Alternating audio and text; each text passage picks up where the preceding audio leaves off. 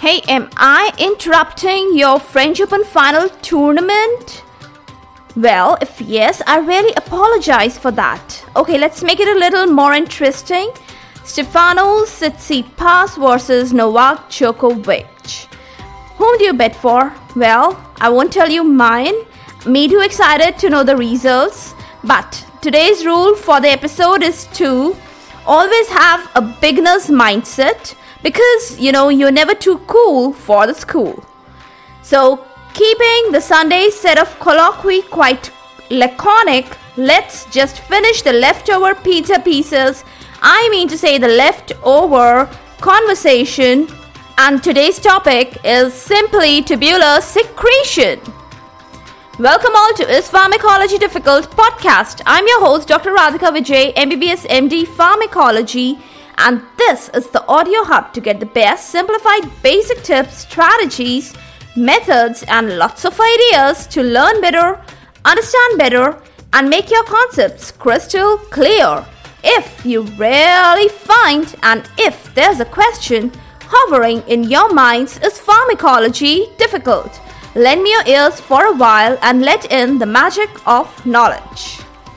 There are two separate classes of non-specific transporters, one for organic acids and one for organic bases, and they are the OAP and the OCT.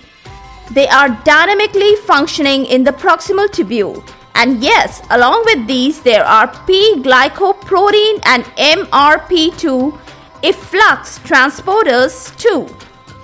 Drugs with large value of glomerular filtration rate, more than 120 ml, they are subjected to the added-on tubular secretion. Free drug concentration gradually goes down as the active transport of the drug takes place across the tubules. All this process prompts the drug to dissociate more from the plasma proteins, and they are piled up or they are ready for the secretion. Now, after knowing all this, what do you infer? You infer that plasma protein binding is in no way an obstacle for this particular process, the process of tubular secretion. Because, just pay attention, the carrier is also a protein. If the glomerular filtration clears around 20% of drug reaching the kidney, then 80% of the drug reaches the proximal tubule and it is secreted in the tubular lumen. Now, just a reminder that tubular secretion requires energy. It's an energy-dependent procedure. Let's quickly enlist the drugs specific for the two narrated carrier proteins. For the organic acid transporters, it operates for the salicylates, propionacid, penicillin, sulfonpyrazone, nitrofurantoin, etc. While organic base transporter, they are for amyloride, thiazides, triamterene, quinine, furosemide, cimetidine, morphine, procaine, etc. Endogenous substances like choline, dopamine, and histamine also find their way via these organic base transporters. Now, let me tell you one surprising fact, and that is that transporters, they are bidirectional, they are quite non-selective, and some drugs with similar physiochemical characteristics, they compete with these drugs for the same transporters.